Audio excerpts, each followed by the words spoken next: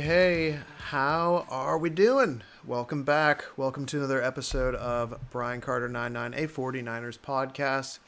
Appreciate everyone for stepping in, for listening. Haven't been putting out a whole lot on the channel, mostly because I've been doing so much on YouTube. If you haven't been over to the YouTube yet, it's the same name, Brian Carter 99.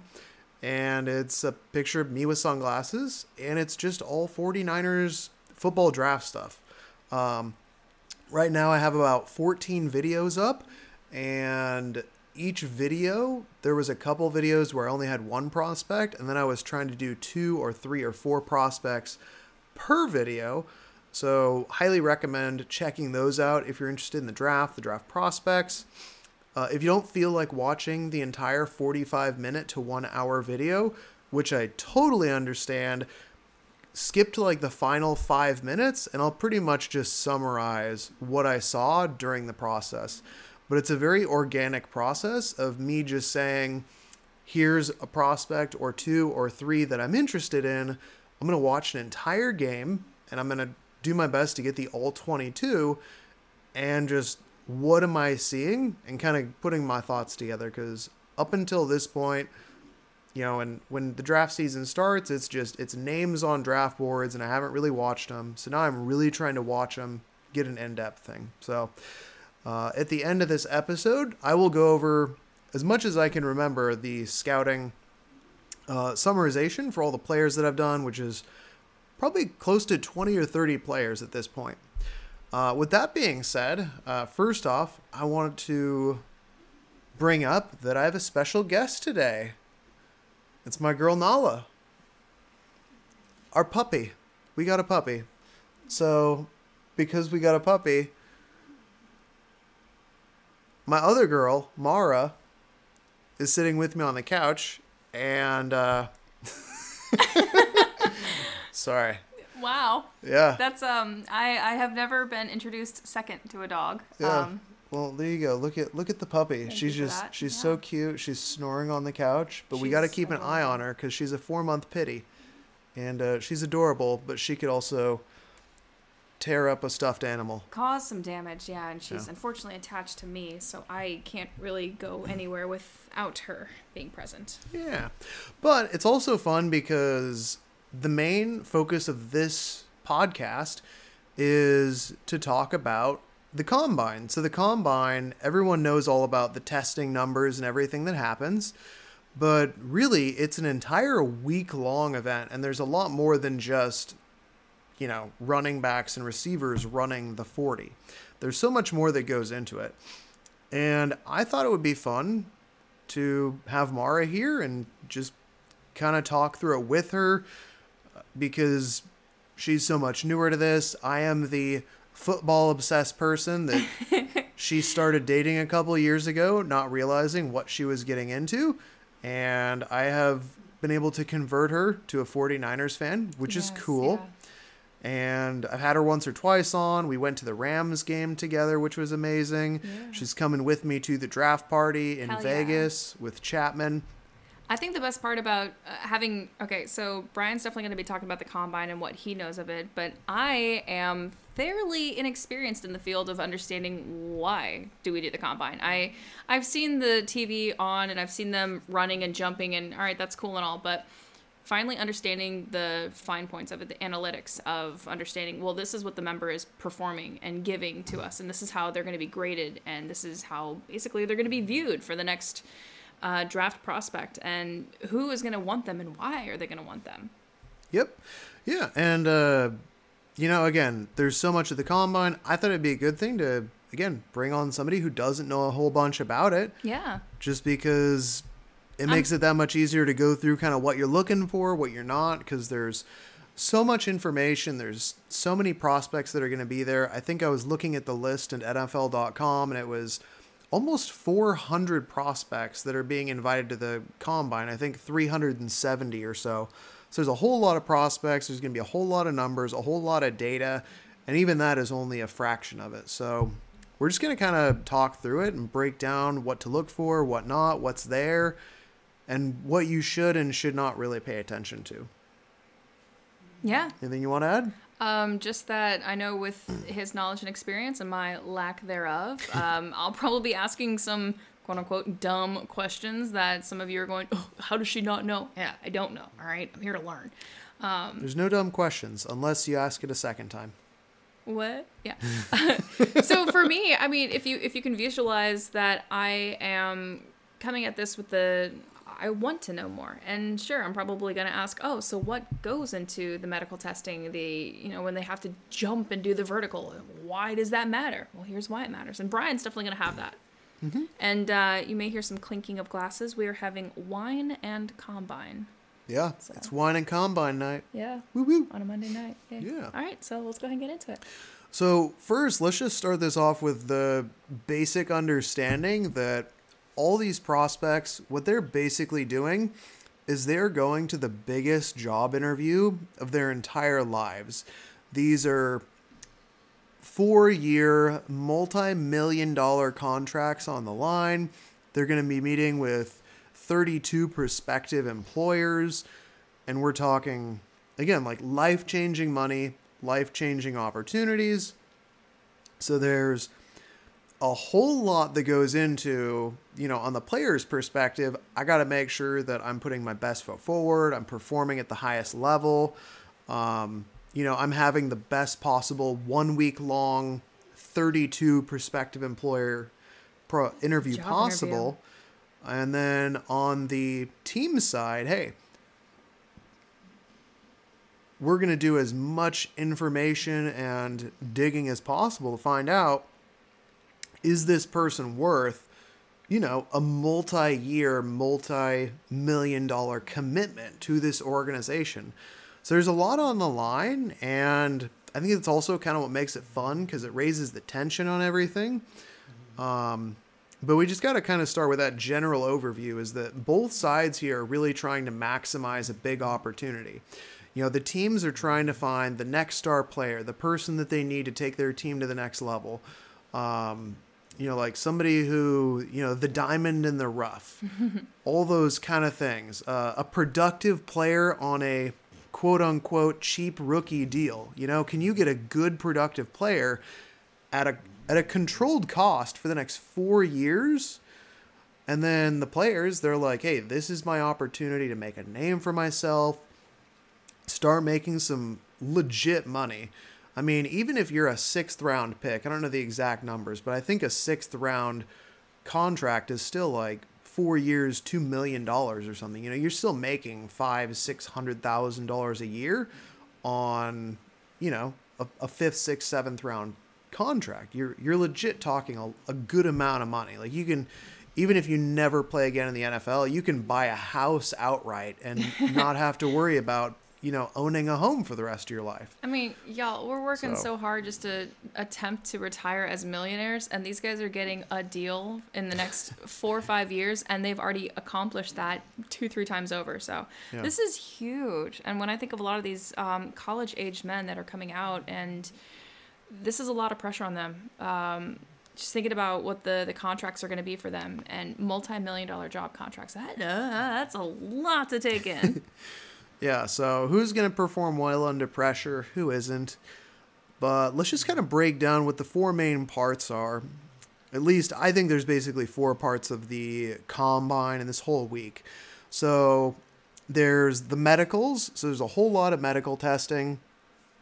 There's the interviews where they're actually interviewing with the coaches, with the teams. There's the actual athletic testing themselves, like the 40 and the vertical and the 3-cone and all that. And then there's the after hours, the mingling, so to speak. There's 32 teams, 32 coaching staffs, 32 general managers there, and hundreds of college prospects. And it's kind of a small event in the sense that it's not spread out over a huge city. It's kind of in a small contained area. So there's a whole lot of after hours mingling that goes on. So we're just going to talk about those 4 areas. Yeah. So first thing is the medicals. And if I remember correctly, the medicals are the first thing that happened at the beginning of the combine. So first day, like tomorrow, Tuesday, they're not really going to be doing a whole if I remember, any athletic testing, I'm pretty sure they just start doing medical evaluations. What kind of medical evaluations, do you know? So I don't know exactly. I think the main thing in general that they're looking for is just red flags. And a red flag could be any number of things. You brought up blood test and VO2. I didn't even think about that, but it makes sense. I remember there was a guy who dropped in the draft last year because he had a rare blood condition. Sometimes people just end up having like weird medical stuff that comes up and they drop. Another example would be Justin Fields. It came out that he was being treated for epilepsy or something, and it hadn't affected him at all during his college career, but it was one of those things where it's like, hey, this is a medical concern. Yeah. And again, you're talking about investing years of time and resources and millions of dollars into these players, so you got to check their medicals. I jokingly likened it to when you go to buy a car. Do you just walk on the lot and buy something? No, you do your research into it. What's the fuel economy? What's the chassis look like? How long can you expect the vehicle to last? And Can I get the Carfax? can I get the Carfax? Yeah. Like how many accidents has this thing been in? Seriously, I mean, what has happened to this vehicle of sorts? And when you're thinking of, bringing on a person for, hey, if I'm going to sign you on for the next 4, 5, 6 years, what am I going to get out of you? What am I going to have to pay to potentially fix you? And what are you going to give to me? Yeah. Because medical's big. A lot of times when it comes to your blood doesn't lie. There's a lot there. Yeah. Another one that we're unfortunately all too familiar with, Javon Kinlaw, defensive tackle.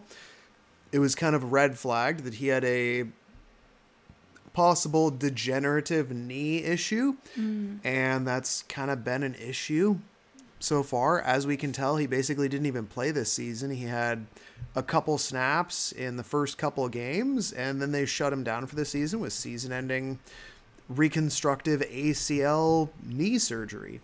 So is that something that shows up, on someone's record? I put a little note in here, the taller wide receivers. There are some really talented, big-bodied wide receivers in this class that have some medical issues.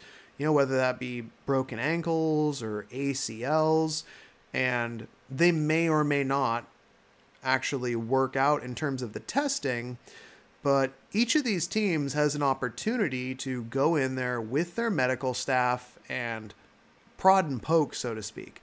I've heard some just interesting things, hearing from different players, former players, athletes, just talking about like what they go through. And it's like you go in there and you're meeting with 30 doctors, 30 different teams, and every one of them is like pulling and yanking at your knee to see how your knee is. And it's like, dude, it fucking hurts because you've been pulling at my knee, and the last 20 guys have been pulling at my knee, and I've been rehabbing it for 6 months. Yeah, because that was something that I brought up too, was, all right, so when it comes to medical testing and having these 32 doctors inspecting you, I was thinking from a physio standpoint, physical therapy, of what's their flexion, what's their extension, what's their range of motion, how far can they go on each side, do both arms raise at the same angle, or do you have some shoulder displacement? Like what's going on there? Yep. Yeah, so many different medical things that they're testing for, but I think another thing that they're doing is just they're looking through the entire medical history in addition to doing present term testing. So a lot of these players who are rehabbing from an injury, so for example, again, a couple of taller wide receivers, I can't remember off the top of my head. I think like Justin Ross is one of them, 6'4" wide receiver. I want to say Clemson off the top of my head. I could be wrong. But if I remember correctly, he had a really bad knee injury.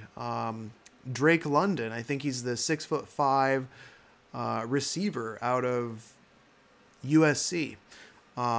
Broken ankle. So how is their rehab going? Are they on track?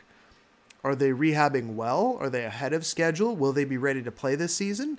Or is it something where, hey, he's really talented, but I don't even think he'll be able to play his rookie season. So, we're not even getting that first year of contract at a controlled cost. So how does that affect the draft stock? Yeah. So there's a whole lot. Another thing I just put down was concussions. How much are they able to find out? Like, how many concussions has this guy had? Because I mean, let's be real. The NFL has done a great job in reducing concussions, but they still happen, and it's not necessarily the same protocol in high school and college. I mean, how many times you hear guys say, like, I got my bell rung, and I was out for a couple seconds, and then my teammates got me up off the field, and I was out for a play. Or I was in the huddle, and I didn't know what was going on. So, how many of these red flags are they finding on all these different prospects? Yeah. So there's a lot of different things to look for, and unfortunately, these aren't necessarily things that we are going to get official news from. It's really going to be more, again, with that after hours talk of, you'll hear rumblings in the Twitterverse and the ESPN of so-and-so is dropping on draft boards after some kind of medical evaluation on Monday. You see like some guy is dropping based off of a medical evaluation question. So that's something that you want to pay attention to. Anytime that you hear somebody dropping about a medical reason, there's a legit reason behind it. And it could be that it's a legit reason, and that means that the guy is maybe a steal later on, or it could just mean that he's off some boards entirely. I think that the 49ers have adjusted their philosophy in the sense of we're not going to be spending a whole lot of draft capital on guys who are consistently hurt, and we're not going to bring in guys who are consistently hurt. I think that they kind of got bit enough times over the first couple of years of this, I don't know what you call it, not administration, but the Lynch and Shanahan team. Since they've been together, the first couple of years, I think that they realized that they were investing too much in guys with medical issues. And so they've been a lot more cautious when it comes to medicals. So that'll be something to keep an eye on if you start hearing rumors about somebody dropping because of a medical. And that'll typically be, again, within the first couple days because the testing isn't until after the medicals. So anything else you want to add to medical? I was thinking, I mentioned earlier your blood doesn't lie. I was also thinking of when it comes about the fat, skinny, jacked thing. Yeah, fat, skinny, jacked. But when it comes to your cholesterol, when it comes to how well do you absorb nutrients, how well do you process, and your metabolism, what is your diet? What are your hormone levels? Shoot, seriously. Like, do you have is the reason why you're not in the best shape is because you have bad hormones and a not good blood type, or is it because it's just the program and the school that you're at didn't have the funding to afford extra nutritionist for the team to help out the players? Because if there's one thing I live by, it's what you consume and put in your body is going to affect you and affect everything that happens from your systems. I know we've been doing a low carb diet for past I don't even know how long, and every time that we do meal prep and that we stick to this, we feel amazing. But I don't get fat. Hey, but whenever we don't focus on our meal prepping and planning and staying to this low carb diet, my belly gets bigger. Well, and we have pizzas and we have a little too much. So with these athletes, it's the same thing. What is your metabolism like? What is your nutrition style? How well do you consume and produce and I don't know, things like that. Again, if you're buying a car, you're doing research. If you're going to invest in a player for the next 4 years, you're going to want to know what are they doing. Yep. So to summarize, the medicals matter. If somebody starts dropping after the medicals, there's usually a reason, but we probably won't get an official answer, so it'll mostly just be rumors. Yeah, and a lot of times medical, you can't change that stuff. It is what it is. Yep. Cool. So the next portion is the interviews. So that is when the players actually get a chance to meet with the coaches and the teams and all that kind of stuff. I don't remember exactly how it works. There's usually a limited number of interviews that you're allowed to perform, and you can pick certain players. It is interesting to see which teams decide to meet with. So that's one thing to look at. Hey, who are the Niners actually interviewing? Who are they talking to? Is this a late round guy that they're curious about? Or are they just kind of throwing a fake signal out there to kind of mislead someone? The Niners can only interview up to X amount of players? Yeah, they're limited to. I'm pretty sure they're limited to a certain amount. I don't remember how many exactly, but like I don't think that you can actually sit down with all 370 prospects. Can you imagine how long that would take? It would take a minute. That would take a long time.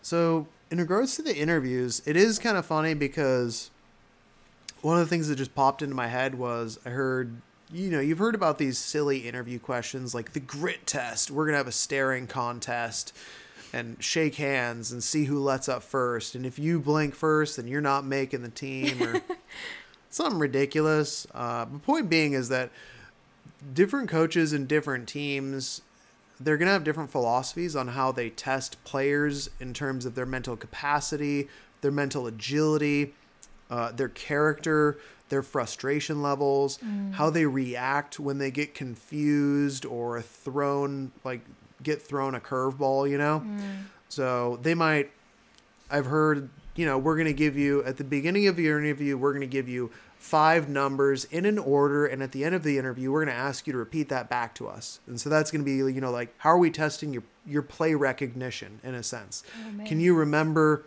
what we talked about in class on Tuesday when you see this formation on Sunday 5 days later, and then you recognize this route is going to go that way? So there's different ways that they go about doing this, but this is a way that they're testing players from, again, a mental capacity. Oh, man, I'd be so stressed with that one. I'm already thinking about 5 numbers to have in my head and keep them in order by the time I'm messed up. Nope. Yep, not happening. Nope. But yeah, so there's a lot of different ways that they're going to test these players mentally. One of the kind of standardized ones is the Wonderlic. I don't remember if they do the Wonderlic before, during, or after the combine, but the Wonderlic is kind of like your standardized intelligence kind of test. It's a very basic version of an IQ test or an SAT or whatever. I remember Fred Warner had one of the better Wonderlic scores, and it's one of the reasons I love Fred Warner. You listen to him and you hear him talk and you're like, dude, this guy is a really intelligent leader. But it doesn't necessarily even matter. I think Frank Gore, I remember, had a really, really low Wonderlic, and I mean, he's a freaking Hall of Fame running back, so it doesn't necessarily matter, but it's just one of those things where all these things are data points in terms of, does it matter? How much does it matter? How is this going to affect whether this guy will contribute to my team and how much he can contribute? Another thing, these mental tests, it's different for different positions. Yeah. If you're a defensive lineman, it's, your hand technique and your leverage really matters, but you don't necessarily need to be a rocket scientist to say, I need to beat the guy in front of me and tackle that guy with the ball. Compared to a safety who's trying to read multiple routes at the same time, understand the route concept, and then make the proper pursuit angle to get a tackle. Okay, so or a linebacker where you have to understand which run gaps you're filling in front of you while also understanding the zone coverages and the route concepts behind you. So it matters differently for different positions, but they're going to test you mentally. I tried to play the, the introduction to Madden and play through some of the schemes just to learn how to throw the damn ball. And I was struggling so hard to figure out, which one's X, A, B, Y. And by the time, you're throwing the ball, then, babe, hit that one. Wait, what? Ouch. And to process what the play is, how to conduct the play. And it was frustrating for me. So I could only imagine for these players having the knowledge and fortitude to know what the play is, how to enact the play, and how to understand, okay, well, if that went wrong, how to mitigate for a different play in that. There's a lot going on there because in my job, I can think like that. But when it comes to football, there's cameras on these guys at all times, and they're always being observed and viewed. And so that's a lot of stress. Yeah. I know I'm stressed out just thinking about playing Madden. Yeah. I mean, geez, grit test, stare down. Yeah. No, thank you. That makes me think of my eyes as sandpaper. That doesn't work for me. Yeah. Long story short is that they're going to go in there and they're going to challenge these players mentally because they want to see mentally, emotionally, and just personality wise, what are we getting if we decide to bring you onto this team? Can we coach you? Do you take coaching? Will you be the right fit for our culture? Will you be the right fit for our team? Will you take coaching properly from us? You know, if we teach you something and then 10 minutes later you nail it, like that's a good thing for us.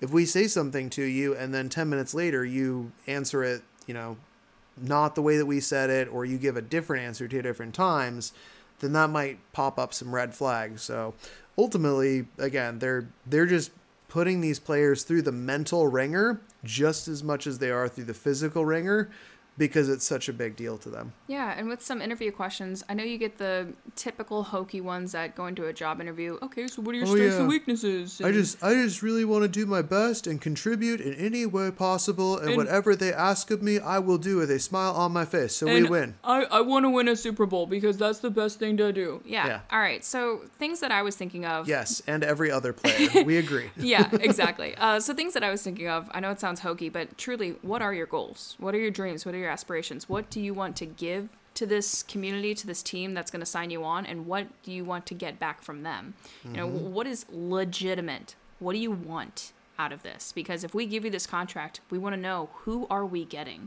And then what is your level of commitment? You know, when it comes That's to huge. Oh man. Hashtag Dante Pettis. So, okay, you don't know. I was going to say, for those of us that don't understand, please explain. 49ers Sorry. traded up to draft Dante Pettis in the second round a couple of years ago. Wide receiver, extremely talented, great college returner, really talented route runner, can get open, had pretty much every trait that you would look for in a potential starting high-end wide receiver. Didn't have something mentally and just never caught on, and they ended up cutting him in his third year. The Giants picked him up. I think he had 1 or 2 plays, and he's basically not even in the league, despite the fact that he's so talented. And there were some questions pre-draft about his commitment level to football and the NFL. Are you just like obsessed with football? You love it. It's been like your lifelong dream to get there, to do this. You're going to work day, night, fight tooth and nail, Eat, blood, sleep, breathe. sweat, tears, film study, nonstop because you want to be the greatest of the greatest? Or is it really more realistically just like, A job. hey, you know what? I was really, really good at this in middle school, and then I was really, really good at this in high school, and then I was really, really good at it in college, and I got a scholarship, so I guess I'll go into the NFL because I'm just really good at this.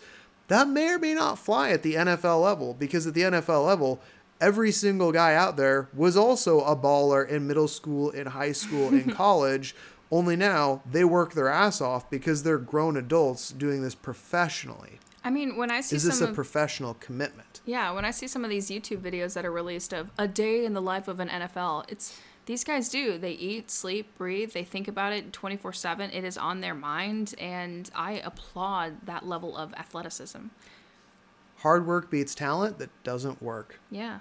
Another thing that I was thinking of with interview questions, this is, I don't know, just from a sentimental point, but hey, so you're going to be moving to, most likely, a new state, and what is your level of community outreach? You know, what are some things that you want to do to establish yourself, your personality, who you are, your community, your family, and then along with that is, what is your level of commitment to your own mental aptitude? You just came out of college. Do you plan on pursuing further education? Do you plan on making NFL your only thing? Or do you want something more out of this? That's just, you know, me thinking more interview questions. Yeah. But yeah, ultimately, same thing with the medicals. You're looking for red flags. Did they have a good interview or a bad interview? Again, this is going to be one of those things where we're probably not going to get like a firm, hard yes or no in terms of the interviews. But you may or may not hear about somebody rising or falling in the draft, you know, through the rumor mill based off of interviews. You know, this person was a bad interview for one reason or another, and they are quote unquote, dropping on draft boards. Well, and if you put them in front of cameras, how are they going to talk after a game? Are they going to be appropriate or inappropriate? Are they going to be professional? Yep. Are they going to be able to speak their mind or just go, I don't know? Yep. Yeah. Cool. On to testing, the athletic testing. The stuff that I normally watch on TV. So, Well, it's pretty much the only thing they actually show on TV out of all this. They don't show the medicals and the interviews. Well, no, because they're not going to show people with needles in their arms like, they're drawing blood. I think my favorite part of the testing is, in terms of watching it, is just when they show the highlights, because they're like, this 300-pound offensive lineman just ran a 4.8 40, and you're like, how the fuck do humans do this? Okay, and that's saying something, because when I go running, I feel like I'm hitting the dirt with the 2 heaviest elephant feet possible, and I'm not that heavy. So when I clomp my way through it, when you find out about a guy who's twice your size going twice as fast, you're like, how is that possible? I am slow and fat as fuck. Thank you for that. Yeah. You're not, but Oh, yeah. thanks. I feel that way when I run because it does not sound healthy. Me too. There's a couple pounds in places where I'd rather they not be. All right. Well, cheers to that. Yeah. Cheers. Let's have some more wine about that and Okay. reminisce. So testing. Yeah, with the testing, I guess I'll just go through like what they test for, and then I'll just talk about like what matters and what I do, what I look for, and what I don't really care about.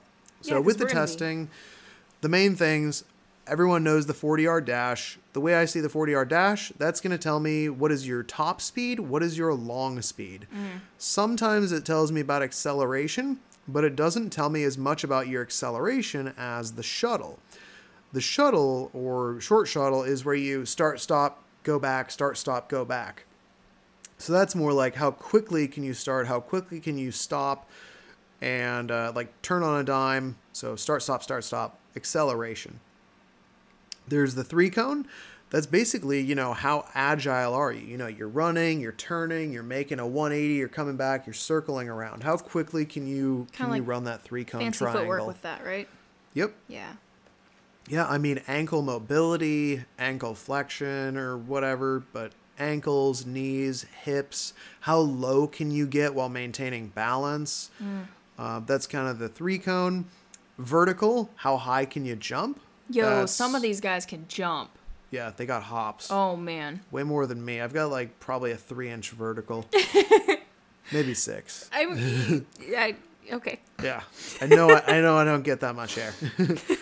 So yeah, you got the vertical jump, which is going to measure basically that kind of incorporates acceleration, explosiveness.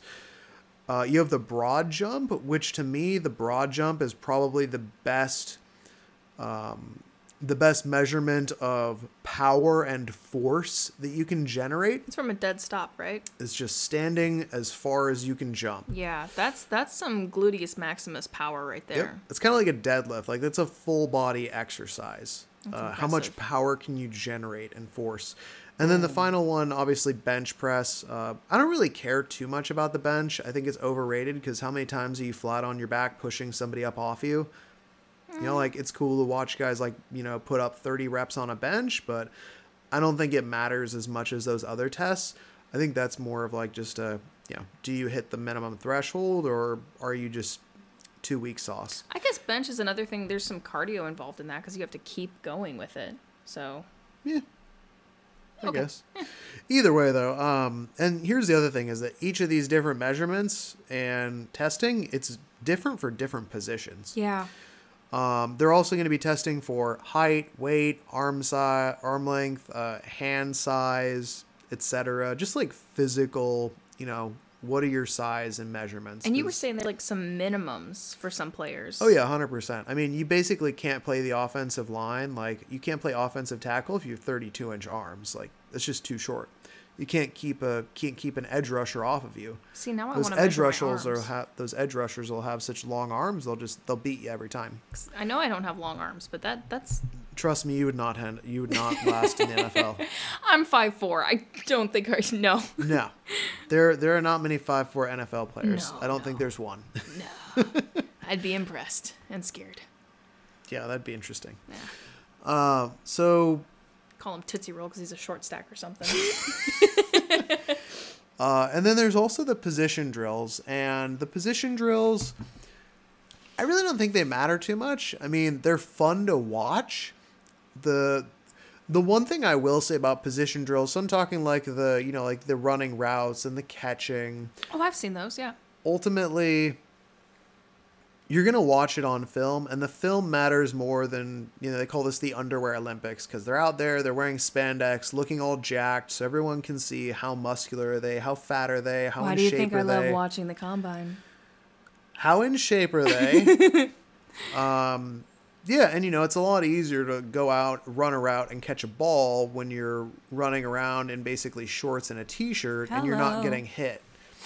So the position drills don't matter as much. What I will say, did they fuck up on the position drills? If you're out there as a wide receiver and you're dropping the ball when you should be catching it, you're falling on the draft board. So with these position drills, they're fun to watch, but ultimately the film, I think, matters more.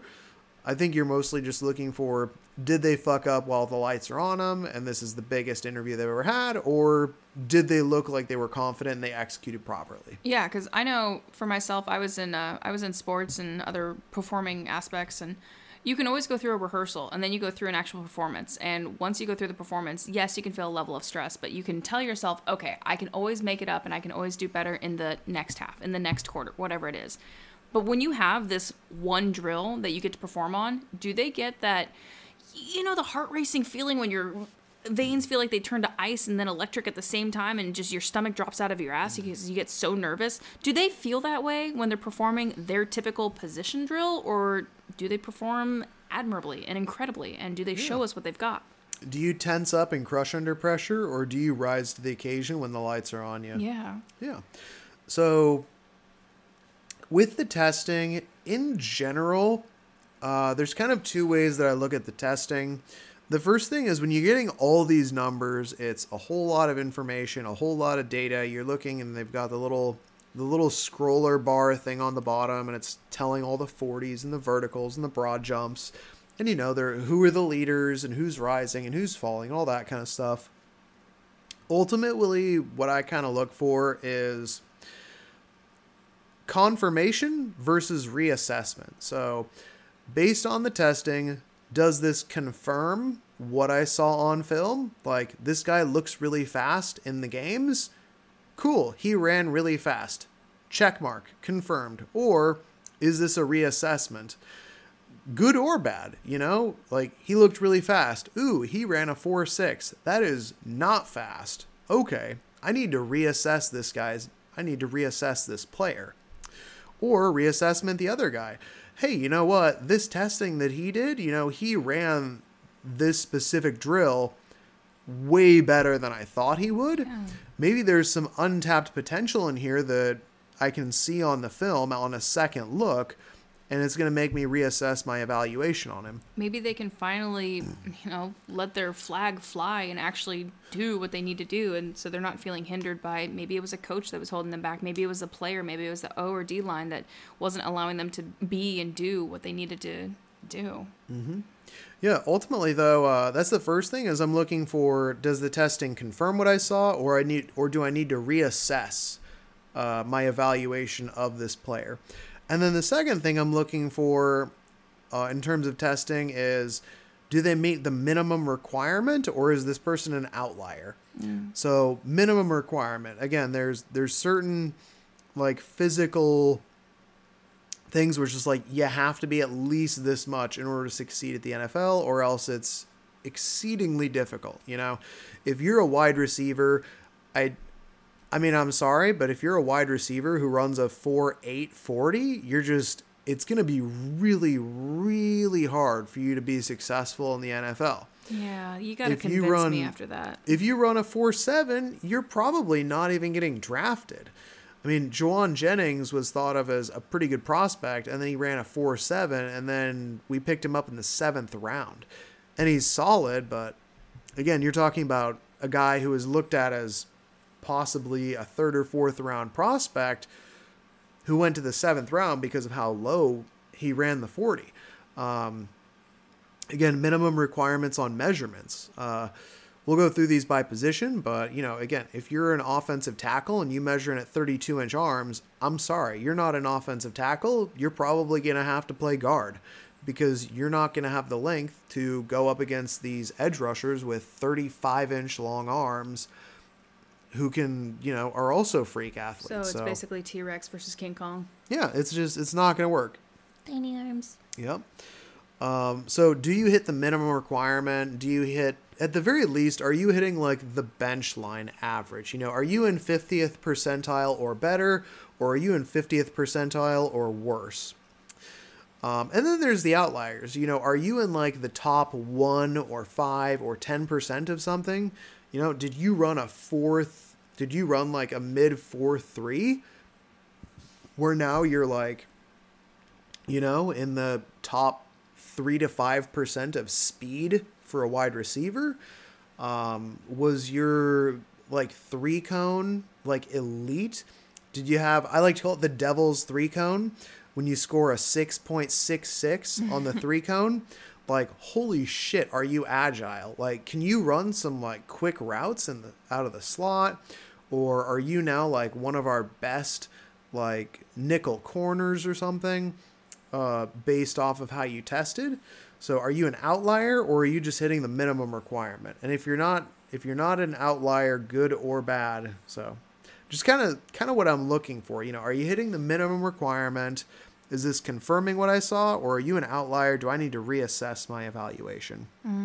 Yeah, because does that make sense? Yeah, I mean, you've been watching so many videos lately, and he's been doing a lot of research and work into these guys. So when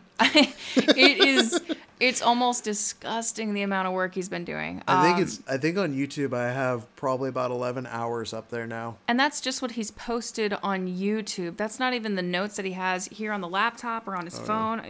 The man has pages, multitudinous. But he's really gone into depths about this. So I know the combine for him is going to be, it's basically going to be the Olympics, where he finally gets to watch, hey, I've seen and I've studied what you've done in the past, and I want to see how do you perform here and now. Yeah.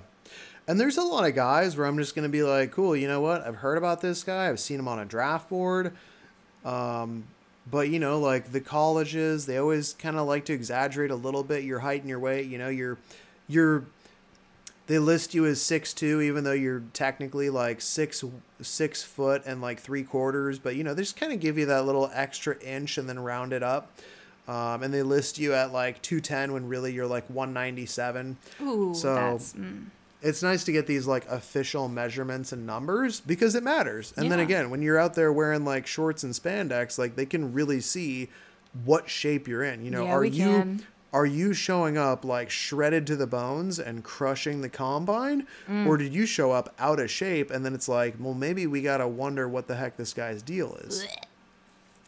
Sorry, I like seeing the spandex. It's one of my highlights to the day. I'm sure you like seeing a bunch of, super athletes in their young 20s running around in short shorts and tight shirts. All right, he showed me Kittle's video the other day when he was running his drills. He looked like a baby. Oh, well, yeah, he looked like a baby.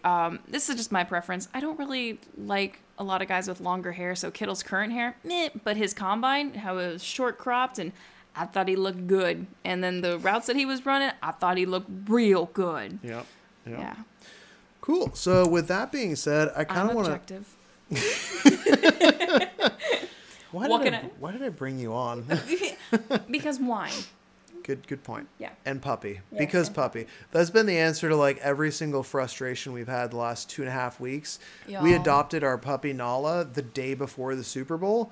So since then, it's just been like awe and then chaos and frustration mixed in. There's moments of, oh my God, I love her so much, and moments of, I'm gonna fucking strangle her because she chewed through this today. Yeah, like why does she keep pulling on her leash? This is the 3rd lap. Yeah. Yeah, so new pet parents, we're trying to figure that out. And anyway. Yay. No, she's awesome. We love her. We love her. We cried. Like babies.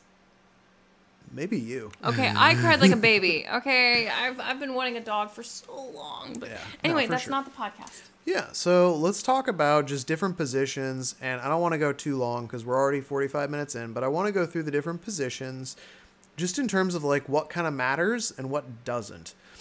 So we'll just start on offense, and with quarterbacks, none of it matters because we're not drafting a quarterback. Done. None of it matters. Fuck it. If it mattered to you, I don't know why. You're again basic minimums. Are you getting confirmation? There's a hand size minimum requirement because you got to be able to hold the full football, especially in bad conditions, et cetera, et cetera. Anyways, next thing, running backs. I don't think running back is something that we really need to target highly. I do think that among those, obviously, you're looking at 40, short shuttle, the 3-cone. I don't think that the vertical or the bench press matter all that much. I do think the broad jump matters because you're looking for power. That power.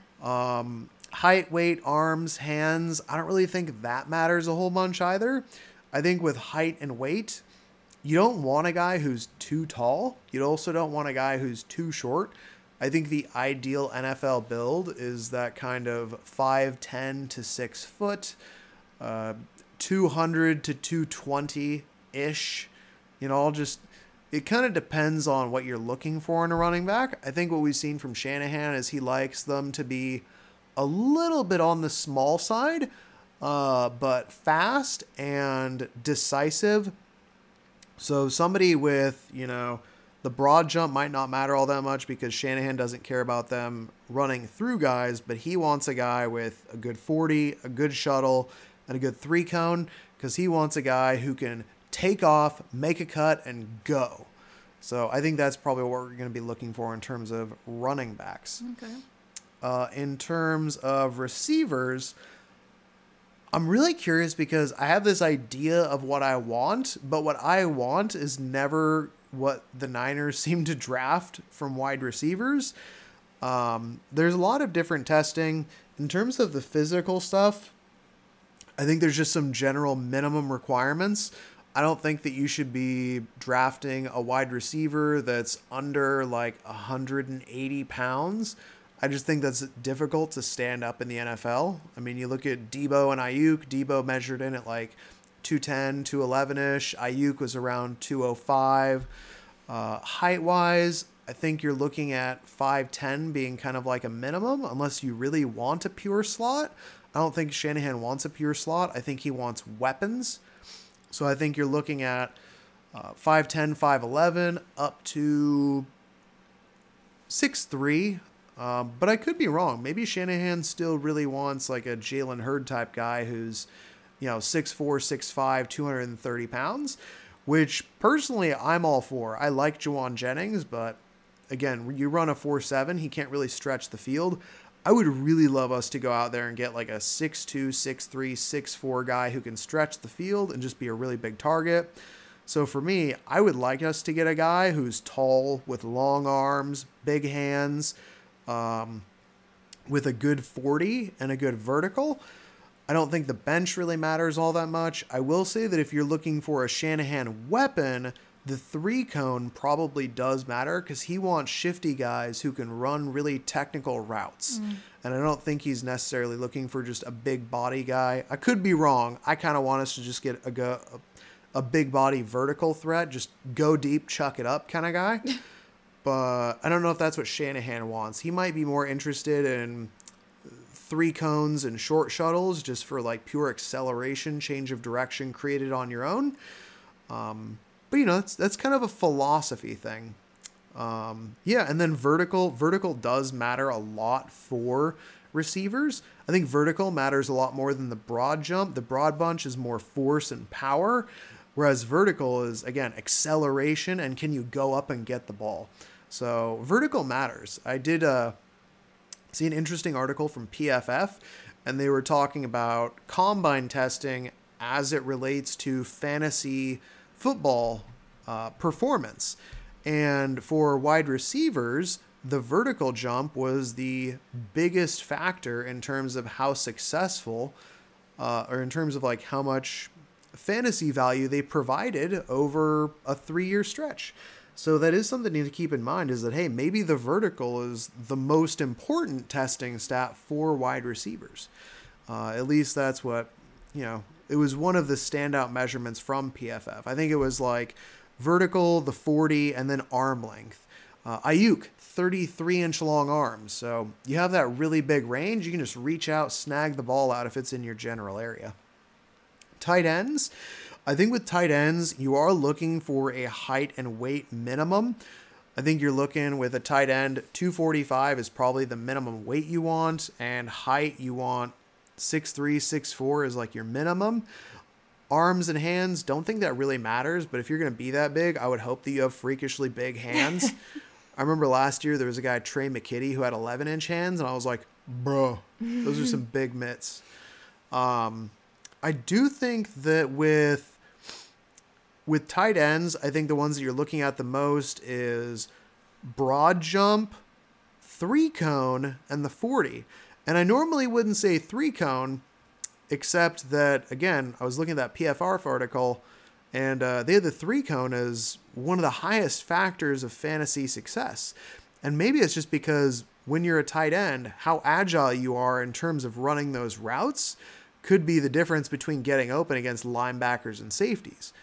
With the 40, I think that a tight end who has a really good 40, you might not need to run a good route, but you're just so fast you can outrun a linebacker on those really simple routes, like just a straight go route up the seam, or like a crossing route, or like a hitch where you fake like you're going to run straight up the seam and then you just stop. You just have a big cushion to be a big target. So those are probably what I'm looking for with tight ends, is broad jump, 3-cone, and 40. Do you have anything you want to add before I move on from the weapons? No, I don't think so. I mean, you pretty much covered it when it comes to the physical testing. Cool. In terms of offensive line, I don't think it really matters all that much most of the testing. I think you just want a good broad jump. Again, we're looking at, minimum requirements and are you above average? I don't think the 3-cones, the 40s, the shuttles and stuff matters all that much. Bench kind of matters because, like, how good are you at, like, punching, keeping a guy off of you? The big thing, though, is just, like, the physical measurements, Are you tall enough? Do you weigh enough? Are your arms long enough? With, like, an offensive tackle, I think you're looking at minimum for an offensive tackle, 6'5", 33+ inch arms. I think you ideally want, like, 34+ inch arms. So like 6'5", 300, 33, 34+ inch long arms. You move into guard. I think that height and arm length matters a little bit less. I think you're fine with like 6'2", 300 with 32-inch long arms. I think that works at guard or center. And typically the smallest and most nimble offensive linemen are the best ones at center. So if you're going to be small, you better be nimble and athletic if you're going to be a center. On the defensive line, 40 is always fun, but again, I think that you're ideally looking for power. So the broad jump, I think, matters probably the most with defensive tackles. In terms of defensive ends and edge, 40 gets all the hype, but I think ideally you're looking more at the 3-cone and the shuttle. The 3-cone matters a lot for a defensive end or edge rusher because how flexible and agile you to turn that edge and like win around the edge. How much bend do you have, flexibility when you're rushing the passer? So I think the 3-cone matters a lot in terms of defensive ends. 40 is great, obviously, if you're off the charts. There's going to be somebody who runs a ridiculous 40 at defensive ends. There's going to be some guy who measures in at like 6'5", 245 that runs like a sub 4.5 40. It's going to be ridiculous, but that doesn't necessarily mean that you're going to be a great edge rusher. It means you have more potential, but it doesn't necessarily matter the most. I'm pretty much looking primarily, again, at broad jump, shuttle, 3-cone. The 40 to me is a bonus. And again, bench matters some, but as long as you're hitting the minimum, I don't really care too much. Unless, of course, it's your only move. In terms of linebackers, 40 matters, but again, I think you're primarily looking more at the short shuttle, the 3-cone, and the vertical. because how quick are you at changing direction? How quick are you at start, stop? And how high can you jump to deflect passes? And then in terms of safeties and corners, I think corner is where things like... Oh, yeah, and let's talk about, size requirements for defensive line. I think for height and weight, for the Niners, I think that height doesn't matter as much, but I think 6'2" is the minimum requirement. Weight, I think you're looking at 245, 250 as a minimum as an edge rusher. And arm length, I think you're looking for 33 plus inch long arms. I don't think hand size matters as much for defensive linemen, at least edge. And for defensive tackle, it really depends. I mean, we have defensive tackles that are, 6'2", 280, and then we've got our Javon Kinlaws who are 6'5", 330. So, are you big, strong? Is just kind of like the defensive tackle. Linebackers, I think the Niners are okay with a variety of sizes, and we've noticed that they've moved a lot to these kind of safety linebacker hybrid types. So I think that Dre Greenlaw, I think, is right about 5'11". So I think 5'11" is probably your minimum height for a linebacker. You're probably looking at 6 to 6'2" ideally. We've got Dre Greenlaw, who's 5'11". We've got Fred Warner, who's 6'3". And I think weight-wise, you're probably looking at a minimum of around 220 and probably a max of around 240. I don't think the Niners are necessarily going to be interested in a bunch of, old school 6'4", 255-pound linebackers. I think that's not quite what they're looking for, and that's kind of a day gone past. That was 15, 20 years ago. Now you're looking at more of like a larger safety that's playing linebacker. In terms of safeties, it depends on what you're looking for in safety, but I think the Niners are mostly looking for these kind of hybrid safeties who can play single high, they can play in the box, and they can play a split safety and like a cover 2. So I think you're looking for around the range of 6 foot to 6'2". Maybe you can get down to 5'11", and you're looking at around 200-ish pounds. Maybe I think 195 is probably your minimum requirement. And if you get up to 220, you might be a little bit too big to play safety, at least in this scheme for what we're looking for, because we don't necessarily play as much. We're not as committed to the cover 3, always have a strong safety in the box kind of guy. I think you're looking at more of a kind of a Jimmy Ward, Jaquiski Tart prototype, where Jimmy Ward is 5'11", 200 pounds. Tart is 6'1", 210 pounds, and I think that's kind of the range that you're looking for with a safety. I don't necessarily think that there's an arm length that you're looking for, but again, you want to meet the minimum requirements. Probably 32 inches is fine. Anything less than that, and it's like, can you tackle? Can you break up passes? In terms of speed, I think you want speed at safety, especially makeup speed. 40 definitely matters. I think that broad jump and bench don't matter all that much unless you're looking for a run stuffer. I don't think they are. I think you're mostly looking for shuttle, 3-cone, and vertical. I think at the 40, you got to have at least a 4.55 is probably the slowest. I think you're looking for somebody who's a 4.5 flat with the 40. And then when it comes to corners, I don't know what they're going to be looking for in corners, but it doesn't seem like they're looking for the bigger, longer corners anymore. I think that we're past the days where they're looking for these 6'2", 6'3", big, long, cover 3 prototypes. You look at the corners that we have right now, Mosley, Ambry Thomas, Jason Verrett, they're 5'10", 5'11", 6 foot, with just really good agility and good cover skills. I think that height-wise, 5'10" to 6'1", I think is what you're looking for, size-wise. Around 190 pounds, give or take a little bit. But I think the biggest thing is going to be, again, 40, 3-cone, shuttle. You got to have the agility to stick with a guy in man, because we run a lot more man now, a lot of match coverages, which is a zone that converts to a man depending on how the routes develop. You got to have 40 to stick with a guy deep. And, you got to be able to get vertical and accelerate. So broad jump and bench, probably not all that much. Because, again, we don't play that kind of cover 3 press corner anymore. So I think that's primarily what we're looking for in terms of that. And with arm length, I mean, the longer the better with corners, because the more arm length they have, the more you're easy to break up passes. There's probably going to be minimum requirements on some boards. I really don't know. I think under 30 inches is really difficult to, really commit to with a player. Like, I think Roger McCreary is like a first round corner, but then he came in with like 29-inch arms, and it's like, damn, he's good, but oof, we got T-Rex arms over here. So yeah, I think that's everything with the measurements, and we just passed an hour. So what do you think? Is there anything else you're wondering about the measurements? Honestly, I'm feeling like a Jocko and Echo situation here where I have nothing to contribute, so I'll just be in the background until you need my opinion. Hey, fair enough. Yeah, and then the final thing with just kind of all the athletic testing is you're under pressure. Did you fuck up or did you do well? So. And how did you react to it? Yeah, pretty much. And did you have an outburst or did you handle it maturely and then, show up better on the next test? Yeah.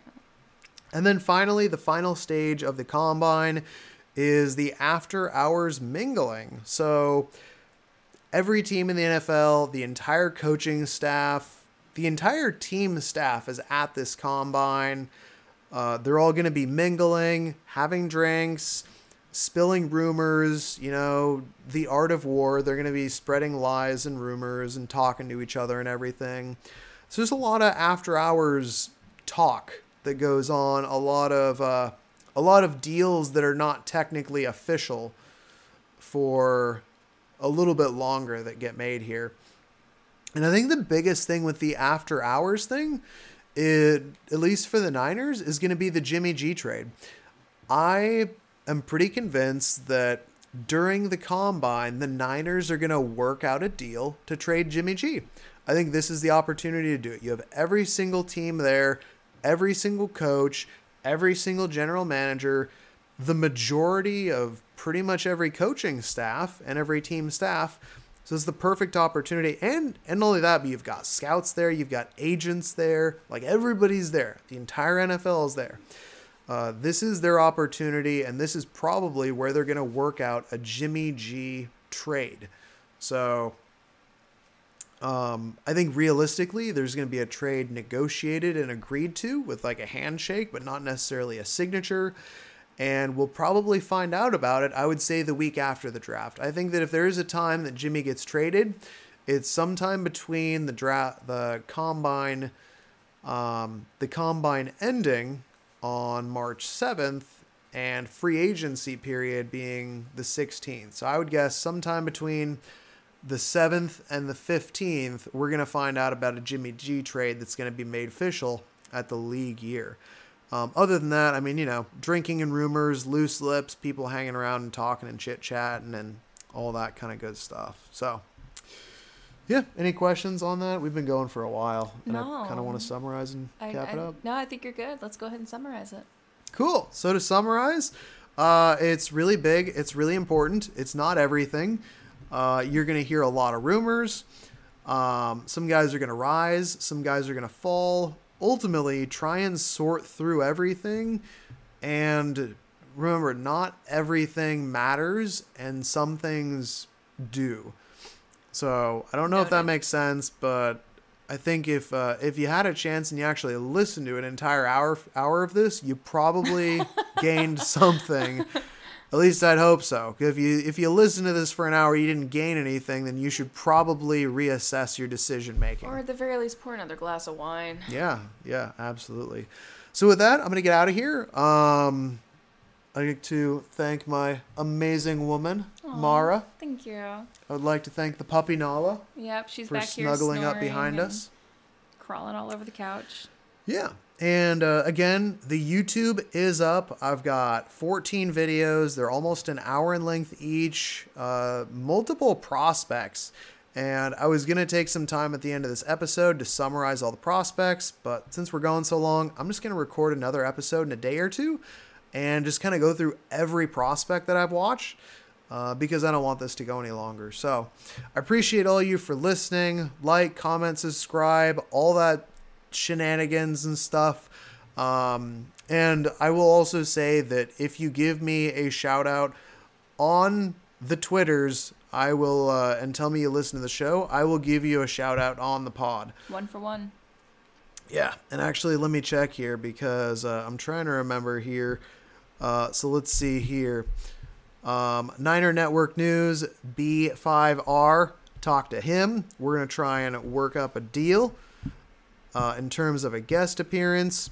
NJ Niner Fan 4999 or 499 Tony, same with you. Marco Martinez, you're the shit. Jet Bailey, I think he was talking to me about some stuff. Josh LeBlanc, we already talked about you. You're cool. And yeah, maybe Chris Jones.